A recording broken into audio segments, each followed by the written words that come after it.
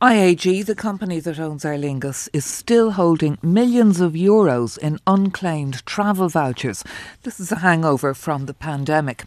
And we still don't know what the situation is with Ryanair. They haven't released that information yet. We'll be speaking to Ryanair boss Michael O'Leary after 8, and with us now Owen Corrie, editor of Air and Travel magazine. Good morning, Owen.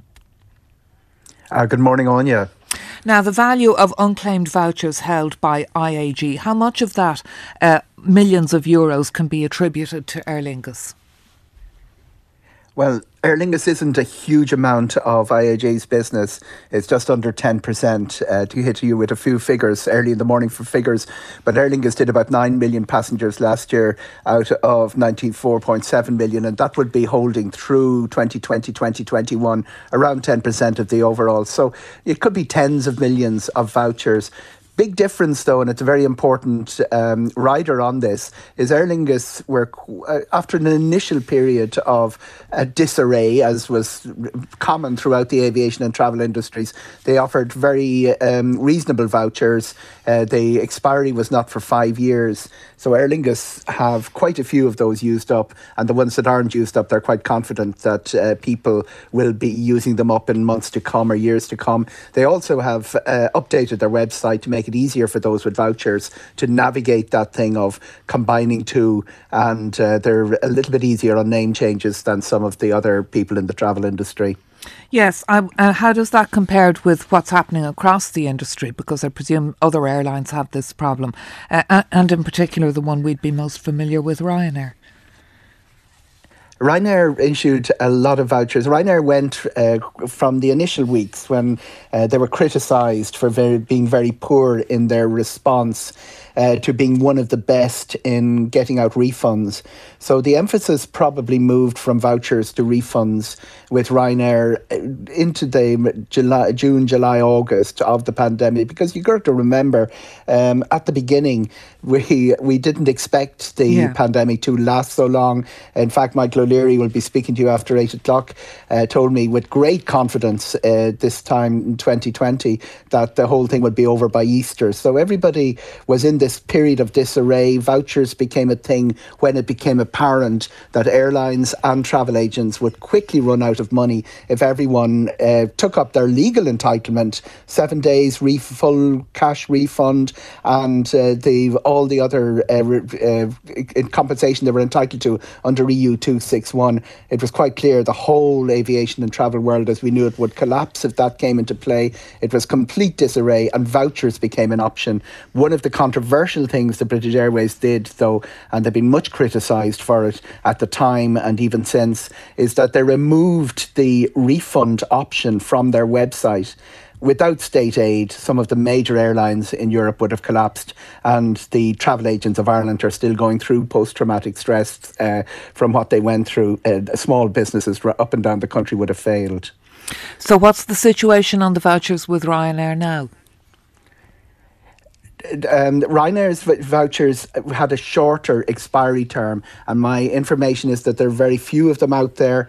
There are, my inbox, and anybody dealing with consumers will get occasional complaints with Ryanair with difficulties redeeming Ryanair vouchers, but they seem to have been resolved. It tends to be a bigger problem with long-haul airlines, and that would include British Airways, Air France, Lufthansa, and also the companies that failed, which the vouchers proved to be worthless.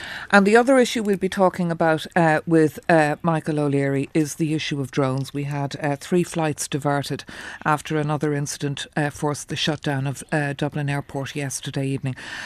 Can you just explain something to me, because Dublin Airport was tweeting last night after people were complaining that the technology is in place but the legislation is not. So they say the anti-drone technology is there, but the laws that would allow them to use the anti-drone technology, it's not. But Minister Eamon Ryan, the memo he's bringing to Cabinet is on the acquisition of anti-drone technology. So do we have the anti-drone technology or not? Is it just a question of the laws, or do we need to go out and get new technology as well? What's your understanding? Do you know?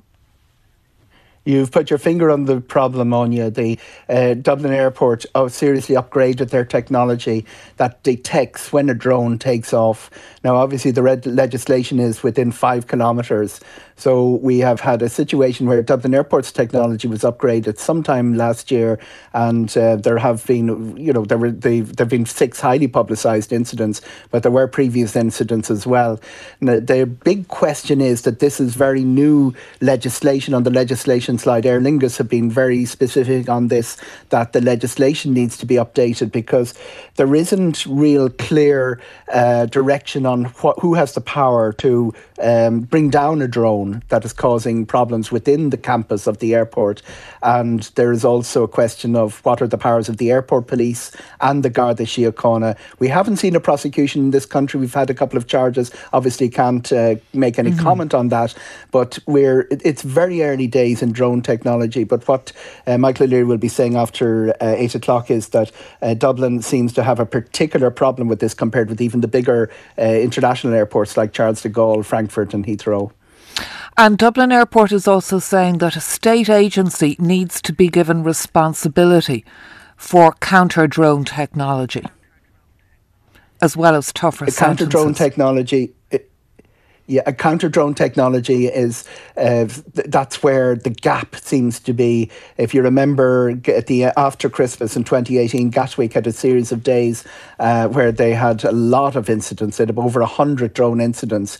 And what tends to happen then is people go scrambling around for the technology that would detect the drone and prevent the drone interfering with airspace.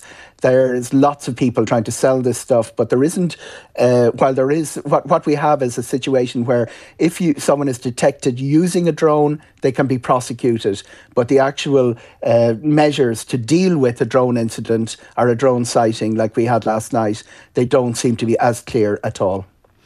All right, well, we'll have more on this later in the programme, and for the moment, thank you for that. That's Owen Corry, editor of Air and Travel magazine, and the time now is 13 minutes.